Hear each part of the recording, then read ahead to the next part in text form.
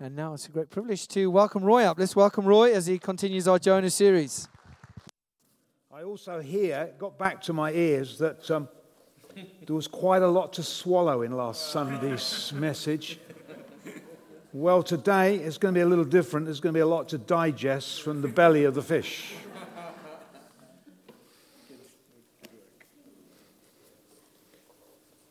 But my prayer is that rather than us recognizing the great fish, as Hugh said last Sunday, that we recognize just how great our God is. Amen? I wonder, has God ever asked you to do something you just didn't want to do, or which you struggled to say yes to? How did you respond to being faced with such a dilemma? Did you search your heart to discover the reason why your immediate response was no way?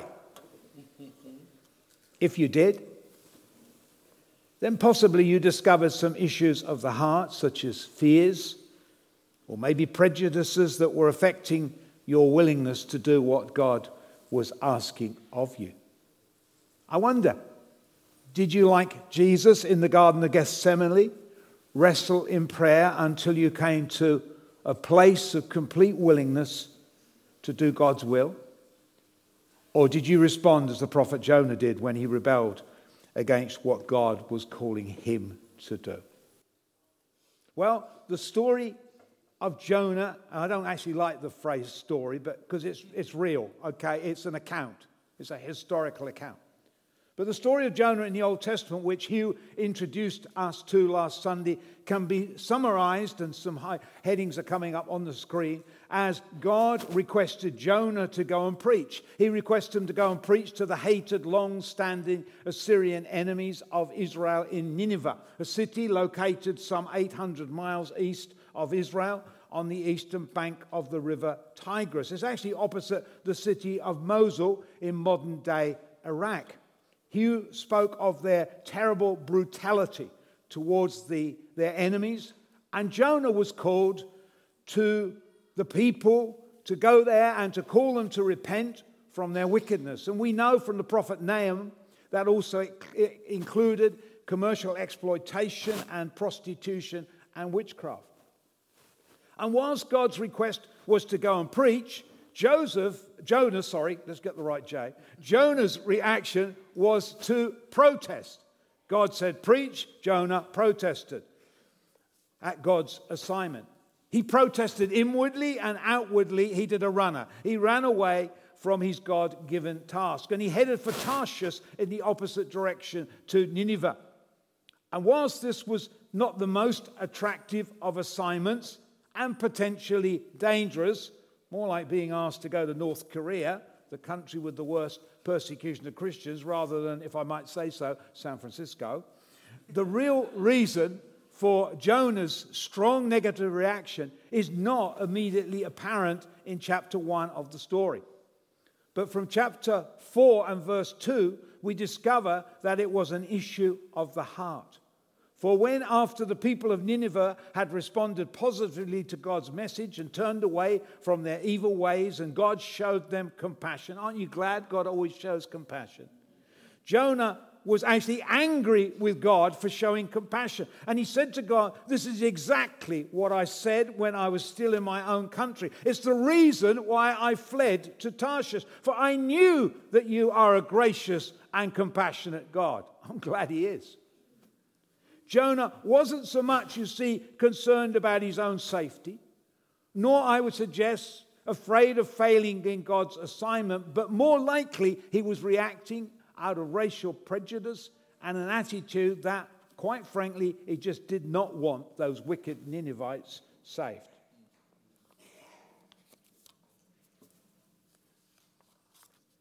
Well, to return to chapter 1, as we learned last Sunday, Jonah went down to Joppa on the coast and found a ship going to Tarshish, which at that time was the most remote Phoenician trading place. As Hugh warned last Sunday, when you rebel against God, you will find a ship. Friends, you'll find a vessel. You'll find something or someone waiting to take you out of God's will. Now, you would have thought, as a prophet of his stature, Jonah would have known that he couldn't run away from God. And in his love and mercy, God's response was to pursue Jonah. And this morning, he's pursuing some of you. He's pursuing some of our kids that are not here this morning. Praise God. As David says in Psalm 139, even if you go to the far side of the sea, God is there. There's nowhere where we can flee from his spirit. As Mike Betts said on his recent visit, you can run away from God, but you can't hide from him. And God knew where he was. And in his pursuit of Jonah, God caused a perplexing storm, which was so violent that the ship was in danger of breaking up. And I would suggest to you that's a good reminder not to be too quick to blame the devil for every storm which you might experience in your life. For, as it was for Jonah, it might just be that the Lord is trying to get your attention. The storm was so serious that the sailors panicked. They threw the cargo overboard to lighten the ship, and in their attempt to save the ship and in their own lives, and they were so afraid that each of them turned to their own God for help. Ironically, the one who could have turned to the one true God who could save them, namely Jonah, he was asleep below deck. The sailors were of the belief that someone had brought such a serious storm upon them, and so they cast lots to discover who was the cause. And you know the story, most of you, the lot fell on Jonah. And so they questioned Jonah, and they asked him what it was he had done. And he admitted he was running away from the Lord. It's interesting to note the effect that actually had on unbelievers. And so they asked him what they should do to calm the sea. And he confessed, I know that it is my fault. And so the solution Jonah proposed was that they should throw him into the sea. And after trying but failing to row to land, they reluctantly threw Jonah overboard. And these unbelievers, cried out to the Lord for him not to let them perish and not to lay on them the responsibility for the fate of Jonah. When Jonah was thrown into the sea, the storm ceased, and the ship's crew amazingly turned to the one true God whom we've been worshiping this morning. And verse 16 of chapter 1 tells us they reverently worshiped the Lord and made vows to him and sacrificed to him. Meanwhile, in the sea, verse 17 tells us that God had prepared, the Amplified Version says, he'd prepared and appointed a great fish to swallow Jonah. The sovereign Lord's provision on this occasion was the belly of a great fish, where Jonah was for 3 days and 3 nights, which of course is a foreshadowing of how Jesus' life would be sacrificed to save not just a boatload of people, but to save people from all races, not from the effects of a serious storm, but from the serious effects of sin. And just as Jonah was entombed in the belly of a prepared fish for 3 days and 3 nights, so Jesus was put in a prepared tomb, in Joseph of Arimathea's prepared tomb for 3 days and 3 nights. But on the third day, hallelujah, he rose from the dead. Well, that's a summary of the story so far from Jonah chapter 1, particularly for those of you who were not here last Sunday. And today, we're going to look at chapter 2 to see what happened during Jonah's time in the belly of the fish. So let's read from Jonah chapter 2. The words will come up on the screen from the New International Version of the Scriptures. From the inside of the fish, Jonah prayed to the Lord his God. Notice he still recognized him as his God. In my distress, I called to the Lord, and he answered me. From the depths of the grave, I called for help, and you listened to my cry. You hurled me into the deep, into the very heart of the seas, and the currents swirled about me. All your waves and breakers swept over me. I said, I have been banished from your sight, and yet I will look again towards your holy temple. The engulfing waters threatened me. The deep surrounded me. Seaweed was wrapped around my head. What a picture. To the roots of the mountains I sank down. The earth beneath barred me in forever. But you brought my life up from the pit, O Lord my God. My life was ebbing away, but I remembered you, Lord, and my prayer rose to you, to your holy temple. Those who cling to worthless idols forfeit the grace that could be theirs. If your version says the love, cross it out and put grace. It's not a good translation you're using at that point. Those who cling to worthless idols forfeit the grace that could be theirs. But I, with a song of thanksgiving, will sacrifice to you. What I have vowed, I will make good. Salvation comes from the Lord. And the Lord commanded the fish, and it vomited Jonah onto dry land. Although some believe that a third person, a narrator, wrote the book of Jonah, most, like myself, believe that actually Jonah wrote it himself. And thus the verses that I've just read is Jonah's own recollection of how he was thrown into the sea and his utter despair inside the fish. And bearing in mind what a terrifying experience that must have been, his account, if you look at it carefully, is not in strict sequence in which the things occurred. For example, if you look at verse 2, Jonah speaks of how he cried out to the Lord from the depths of his watery grave before actually telling us in verse 3 of how he was hurled into the sea and how the waves and breakers swept over him. Now, clearly, Jonah was hurled into the sea, verse 3, before he called upon the Lord from the depths of his grave, verse 2. And so the point I'm making is that the points I am going to draw out of Jonah's account are therefore not in strict sequence in verse order. But I believe that in these verses, in this account, if you like, that he was pouring out, and his recollections, I believe, revealed there are some 4 things which Jonah did.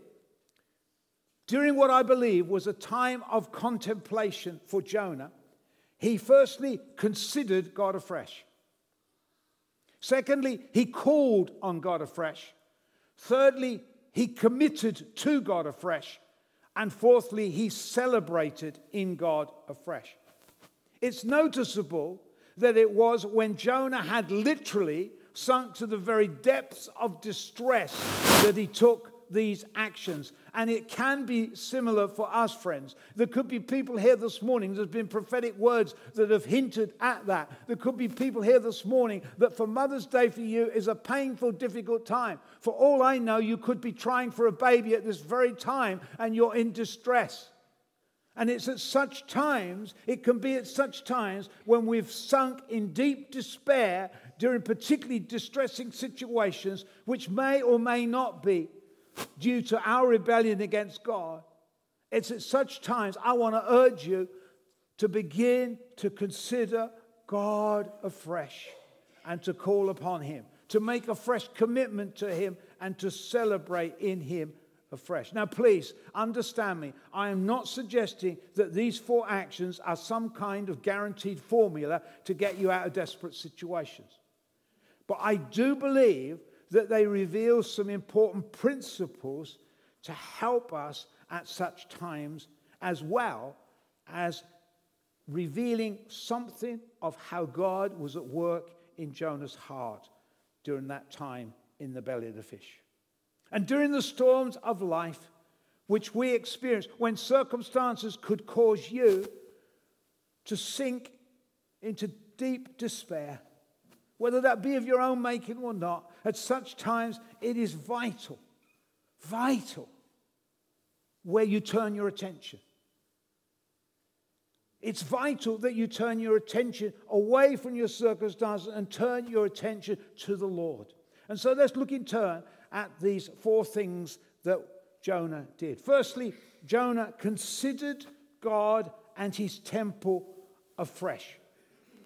From chapter 2 and verse 3, we see that Jonah recognized that being thrown into the sea was God's doing. The sailors acted on God's behalf, although, of course, it was the consequences of Jonah's rebellion. Jonah faced up to the consequences of his action. His perspective, look in verse 4, was that he had been banished from God's sight, and yet, despite that, if you will, he says, I will look again towards your holy temple. And verse 7 says how Jonah recalled when my life was ebbing away, when I thought it was all over, I remembered you.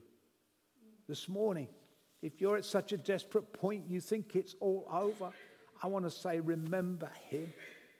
Remember him. He's your fortress. He's your strong tower. He is your deliverer. During times of despair, choose to turn again to the Lord from whence our help comes. And sometimes, friends, that means giving ourselves a good talking to. The psalmist in Psalm 42 verse 5 says, why are you downcast, O my soul? He's talking to himself. Why are you so disturbed within me? Put your hope in God. In his desperation, Jonah said that when his life was ebbing away, he remembered the Lord. He looked again towards God's holy temple. I believe the Holy Spirit this morning is going to call us to look again towards the Lord. In the Hebrew, the Old Testament original text was in the Hebrew. And in the Hebrew, there are two different words for the one English word, to look. One is simply to take a quick glance, and the other is to take a lingering gaze or to ponder. And so when in the NIV, in verse 4 of Jonah chapter 2, it says that whilst Jonah was in the belly of the fish, he decided to look again. The Hebrew word is the word which means he began to consider again. He began to take a fresh look, to ponder on God's holy temple. It wasn't just a fleeting thought. It's the same word as what's used earlier in the Old Testament when they were told to look upon the snake on a pole and they would be healed. The word there is to gaze, not to glance. To ponder. To take a fresh look. Not just a fleeting thought. Not just a quick glance. And from the wording of verse 7, I believe that Jonah began to remember again the nature of our God, that he's slow to anger and plenteous in mercy. For as he considered afresh God's holy temple, Jonah, I'm sure, would have remembered that in the Holy of Holies in the Jerusalem temple built by Solomon was the Ark of the Covenant, which contained the stone tablets inscribed by the finger of God with God's commandments, with God's law. And on top of the ark, which was made of acacia wood and overlaid with gold, was the mercy seat, also called the atonement cover, made from solid gold, which provided a covering over God's law. The furnishings of the Jerusalem temple were identical to those of the portable tent-like tabernacle built at the time of Moses. And each of them is a picture in some measure of Jesus. Specifically, the Ark of the Covenant is a picture or a foreshadowing of Jesus' sacrifice for us that covered over God's law. Let me invite you this morning, not to glance, but to take a moment and to gaze. To ponder on this picture of the Ark of the Covenant, which is on the screen. For I believe that as Jonah pondered on the Jerusalem temple, the Holy Spirit would have reminded him that the only basis, it was only possible to meet God on the basis of keeping God's law. You see, God appeared. His manifest presence appeared over the ark. He appeared, as it were, over the law.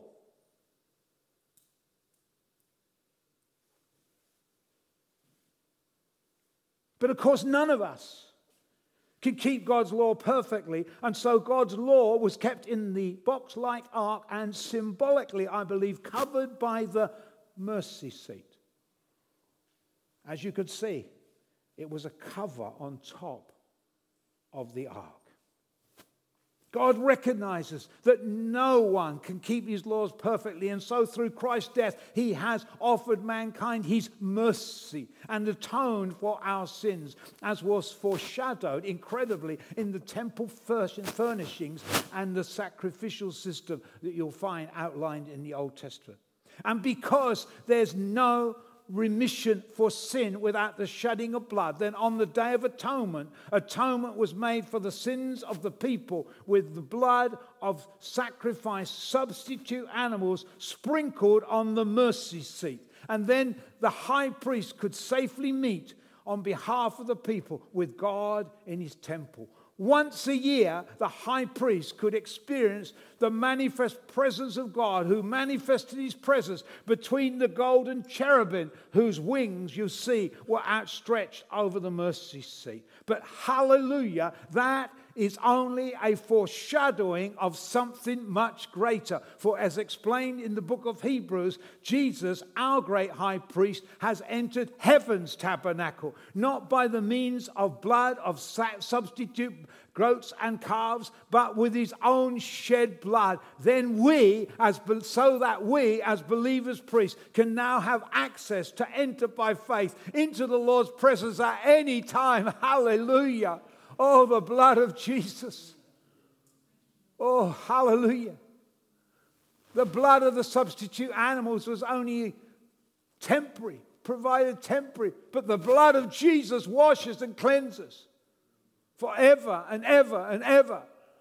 Hallelujah. Yeah, it's a good place for a hallelujah.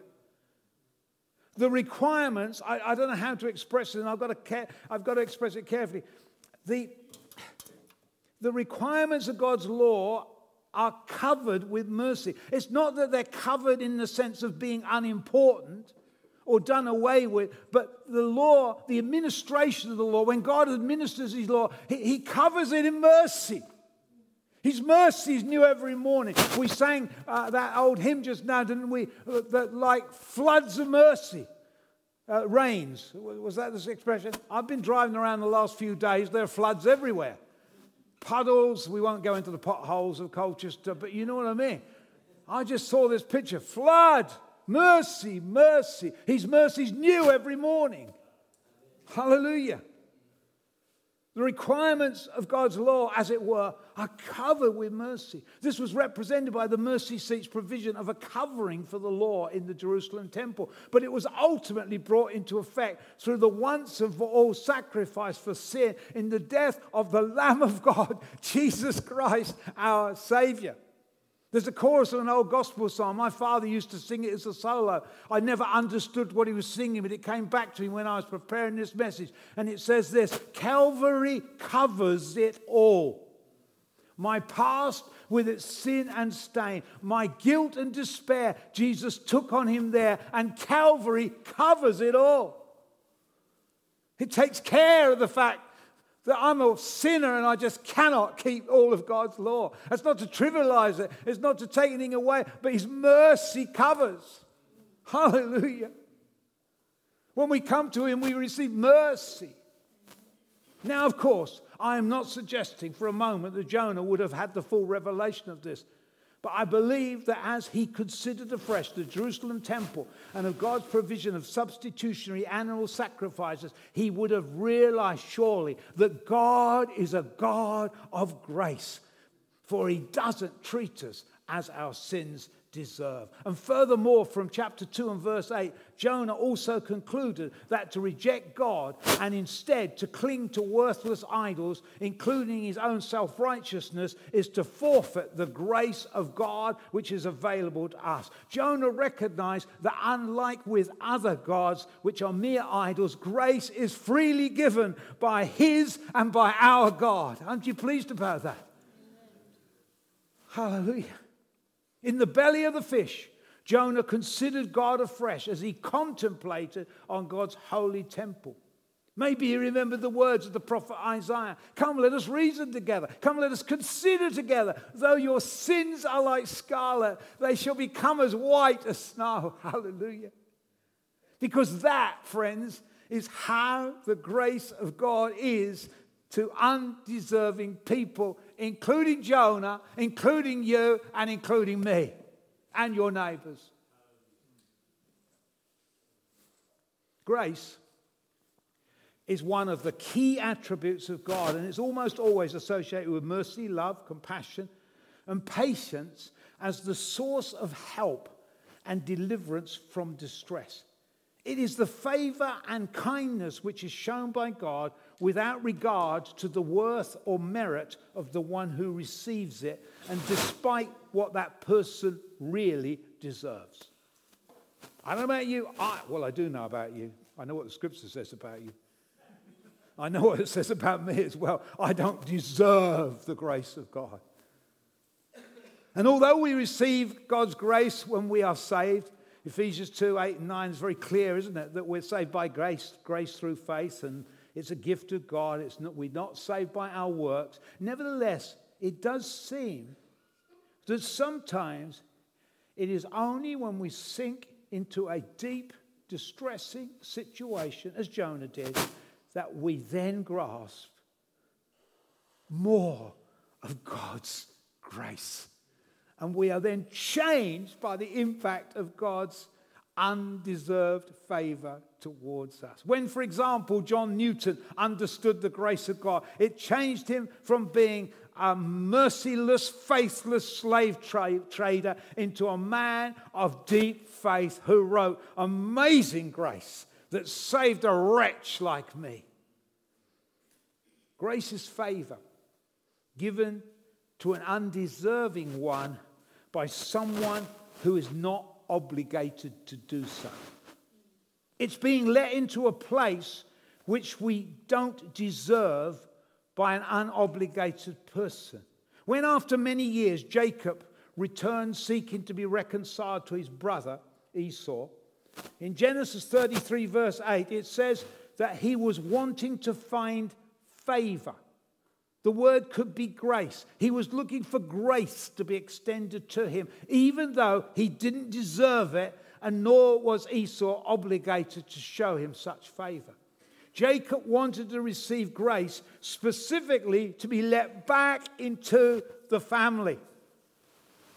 Maybe there's someone here this morning, you want to be let back into the family of God. Friends, you'll find grace. Grace. Grace. In a similar way, in the parable of the prodigal son, when the wayward son had considered the nature of his father, he wasn't in the belly of a fish, but he was in the pigsty. And when he considered the nature of his father, a picture of God the Father, and the desperate situation he was in, Luke 15:17 tells us that when he came to his senses and realized that he was better off at Father's house, and so then he returned in expectation of what? That he would receive grace of being let back into the family which he did not deserve, nor which his father was obligated to give him, because he had already had his inheritance rights, which he'd squandered. However, when his father saw him in a distance returning home, Jesus said that the father was filled with compassion, and he ran to his wayward son and he received him with an embrace. What a picture Jesus gave us in that parable of God, our Heavenly Father, full of grace and compassion. Favorite song of mine, more modern ones, is You Are Who You Say I Am. And it includes the wonderful truth that in my Father's house there's a place for me. You don't realize how special that is for me.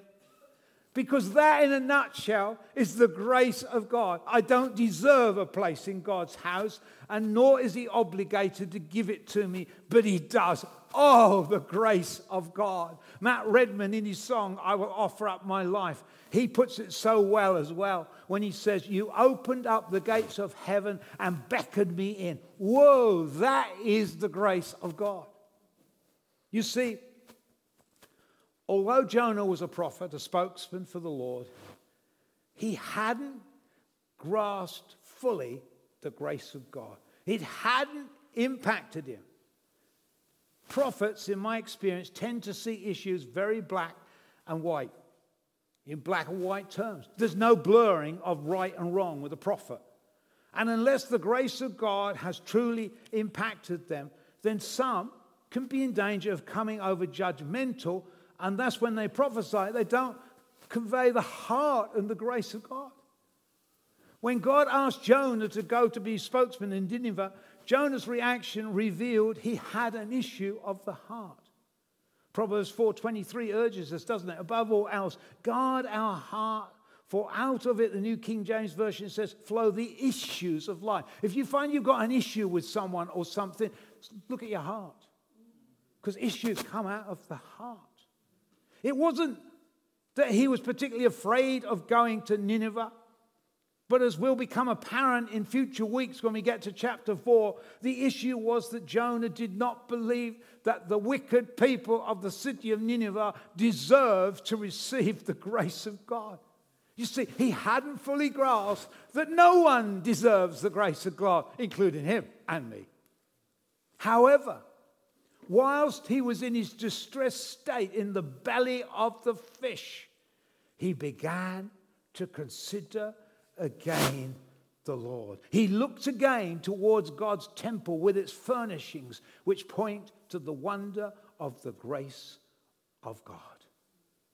However, how did Jonah, indeed, how do we receive the grace of God? Maybe today, for the first time, some of you are beginning to see more fully what the grace of God is all about. But you're asking, but how do I receive it? The second action of Jonah whilst in the fish, evident from chapter 2, is that he called on God afresh. Having considered afresh the nature of God and realized that God doesn't treat us as we deserve because he's a God of grace, Jonah called on God afresh for God's help, even though he didn't deserve it.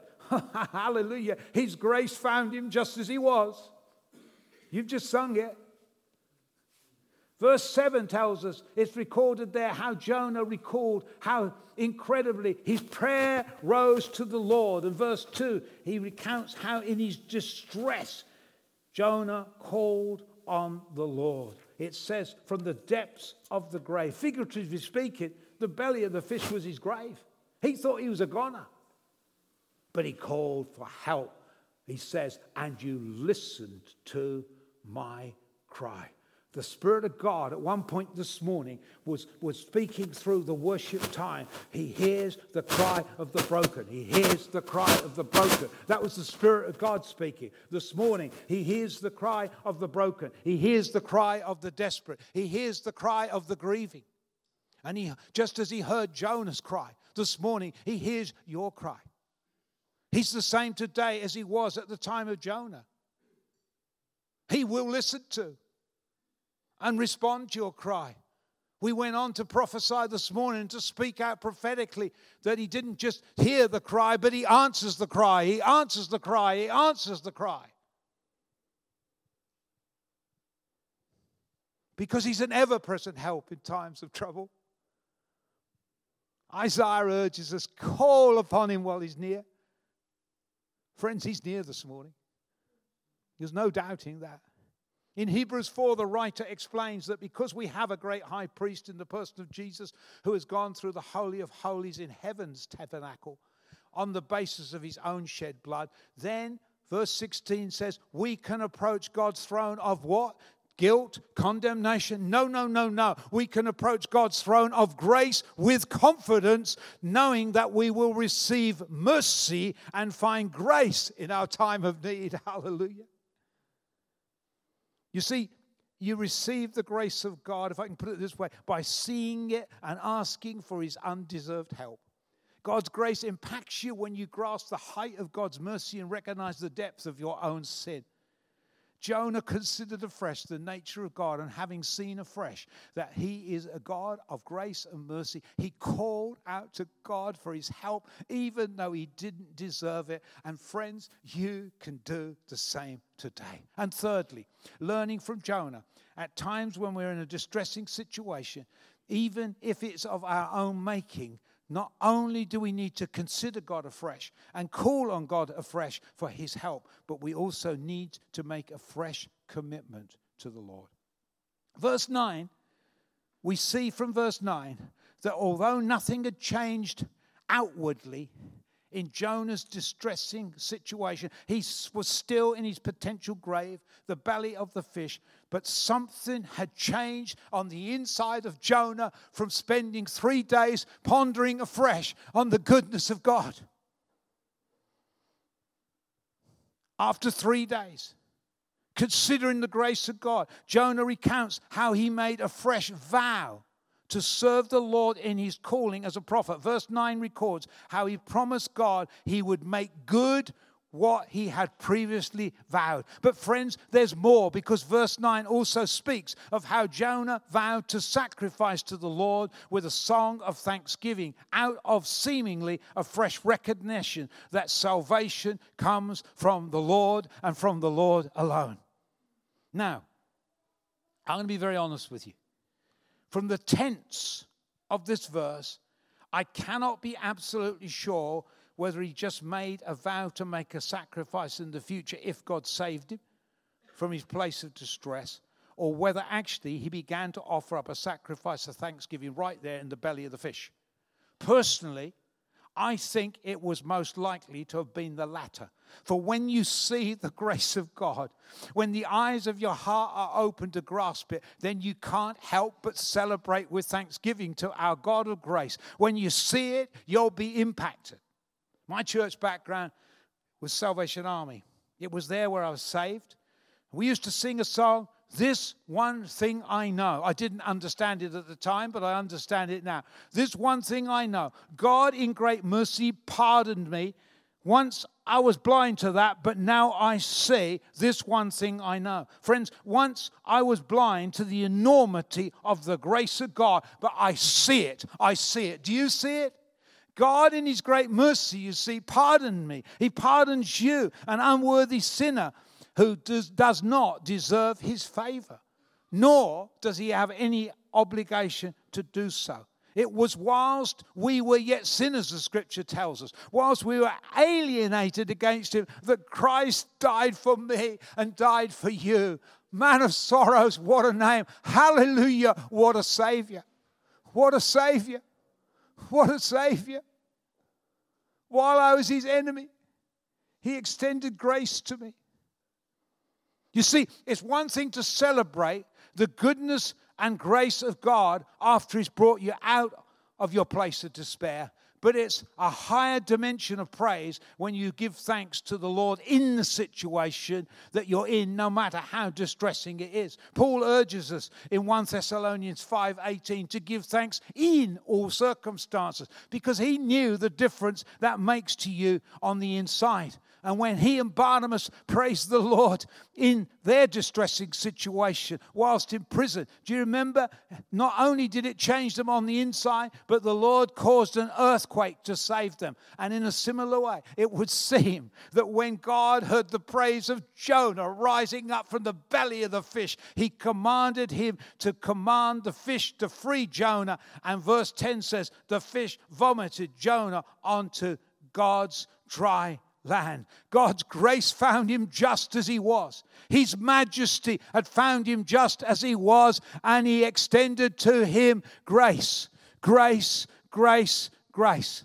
And if you are wondering, but how do I know if I have truly grasped the grace of God? Friends, the answer's there in verse 9 of Jonah chapter 2. For as was the case for Jonah, it will be evident in your thanksgiving to God for his salvation. During his time in the belly of the fish, Jonah had grasped more of the grace of God, and he was now ready to respond positively, not to react negatively to God's repeated requests for him to go to Nineveh and proclaim God's message. You see, as we recognize during our last teaching series, when considering God's purpose of work, the assignments which God gives to us are not just what will be achieved towards advancing God's kingdom, but they're also for what they will achieve in us, towards conforming us to the image of the Lord. God had worked in Jonah during his time in the fish. Jonah had come to understand more of God's nature. He'd grasped more of God's grace. But as we will see when we get to chapter 4 in a few weeks' time, like each of us, Jonah was still a work in progress. For when the people of Nineveh turned back to God, and God therefore showed them compassion, and he did not bring about the destruction that he had threatened, then we're told that Jonah was greatly displeased and became angry. You see, he still hadn't fully understood and fully grasped the enormity of the grace of God. Like Jonah, I'm a work in progress standing before you this morning. But I tell you, I'm reassured from Paul's confidence expressed in Philippians 1:6 that he, the Lord himself, who's begun a good work in me, he will carry it on to completion. And friends, you too can have that kind of confidence that what he's begun in you, he will bring to perfection. Well, I hope today the Holy Spirit is being able to use me to help you just grasp more fully the amazing grace of God.